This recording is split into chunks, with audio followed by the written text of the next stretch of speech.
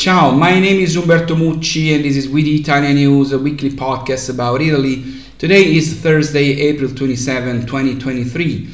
A study published a few days ago shows how agritourism in recent years has become one of the pillars of Italian agriculture. In 2021 it was worth more than 12.5 billion euros with a growth of 50% in the last 10 years and accounts for more than one-fifth of the total value of production in the primary sector.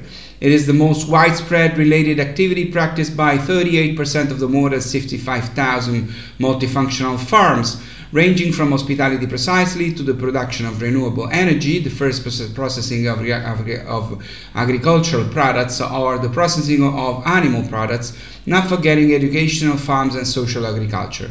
Young people stand out in the sector. Agritourism led by under 40 are 18.7% compared to 9.3% of farms in general, and they are more digitized, 61.7% versus 15.8%. Agritourism is also good for the territory. For every 100 euros spent by guests, another 40 euros are invested in fruition experiences offered by the place, from food and wine to artistic and cultural attractions, sports and adventure. Also, according to the study, 6 out of 10 Italians, about 62%, grow fruits, vegetables or herbs in gardens, terraces and urban vegetable gardens. Among those with a green thumb, just over 50% of people use their own garden or vegetable garden, 32% take advantage of the balcony or terrace instead, 15% who make do with their window still stands out, while the rest resort to small plots. Not to be forgotten is the aspect of urban gardens, an opportunity made available by local authorities from the north to the south of Italy in almost 3 out of 4 provincial capitals. The municipalities of Bologna and Parma in Emilia-Romagna and then Verona in Veneto take the podium of the most virtuous. But agriculture in Italy also meets innovation. Italian scientists have built a robot with the shape of a seed and with the ability to explore the soil based on humidity changes. Based on a type of geranium, it is made of biodegradable materials and is able to move within the surrounding environment without requiring batteries or other external sources of energy. The iSeed is the first 3D printed seed robot and was created at the Istituto Italiano di Tecnologia. The artificial seed is capable of transforming itself and moving around the environment autonomously and may find applications in various fields, from environmental monitoring to reforestation. Data from the 2022 tax returns show that the total income declared by Italians in 2021 amounting to more than 912.4 billion euros, 47 billion more than the previous year, plus 5.5%, for an average value of 22,540 euros for each Italian, up 4.5% from the average value in 2020. The dynamics of total income reflect the increase in incomes due to the post-COVID economic recovery, but it is a recovery that once again has seen an acceleration, especially in the north. The region with the highest average total income is Lombardy, 26,620 euros, followed by the autonomous province of Bolzano, while Calabria has the lowest average income, 16,300 euros. Thus, while it is true that in 2021 on average the incomes of Italians have increased, at the same time the gap between central and northern regions and southern regions has widened further. Lombardy is also the region with the highest growth in its citizens' incomes in 2021 compared to 2020. The other regions growing more than the national average are Liguria and Tuscany, followed by Veneto and Marche. Emilia-Romagna and Piedmont also record growth that exceeds the Italian average.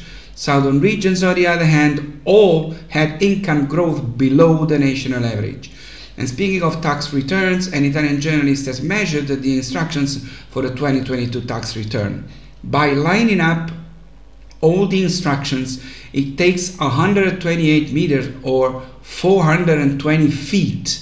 Compared to 10 years ago, this length has almost doubled, although in the Italian governments of the last 10 years there has often been a ministry for simplification, which actually failed. This is why I always tell you that one of the main problems in Italy is bureaucracy.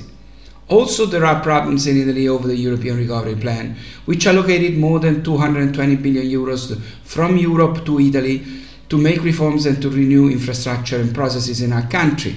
Italy is lagging behind and is negotiating with Europe to try and at least the 19 billion installment that expired on December 31 last year, without Italy meeting all 55 promised targets, while we are working on meeting the 27 targets due next June 30.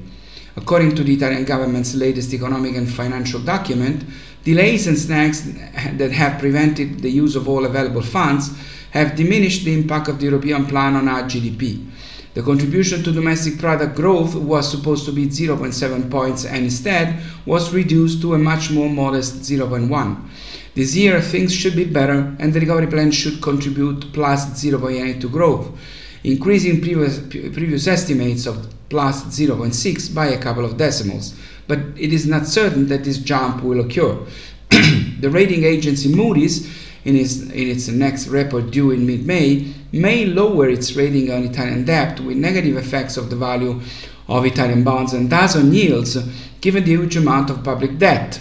Figure out, Italy will pay more than 70 billion euros in interest alone this year from about 60 of last year. And given also the uncertainties related to the actual ability to use recovery plan money. There are several reasons for these problems, but they do not affect all sectors touched by the plan. As far as culture is concerned, Italy is not only perfectly in line with the plan, but also ranks first in Europe despite being the country that receives the largest share of the recovery plan and therefore is also the one that has to do more than other countries. Now, in this space, I sometimes tell you about what is the talk of the day in Italy. And for the past few days, almost everyone here has expressed their opinion about the marketing campaign funded by the Italian Ministry of Tourism, whose protagonist is Botticelli's Venus, in a modern-day influencer version. There have certainly been several mistakes in the campaign, some really unacceptable. But just as unacceptable have been many very bad criticisms based on nonsense. The campaign is set to be offered in more than 30 countries around the world, and it almost seems like too many people have taken advantage of this situation to vent and criticize regardless. I like Botticelli's Venus as a young influencer, but beyond my opinion, I wish it was possible to do a campaign to promote our country without having nastiness and criticism for the sole reason that something new was tried. Also because I'm sure if a classic campaign had been done, there would have been many who would have complained and vented about the lack of innovation. Nothing ever goes right, unfortunately, for too many Italians. Now if you want, please come to Italy, please come visit us, whether you like the new promotion campaign or not. We are waiting for you. It's all for now. It's all for today. My name is Umberto Mucci. This was We the Italia News.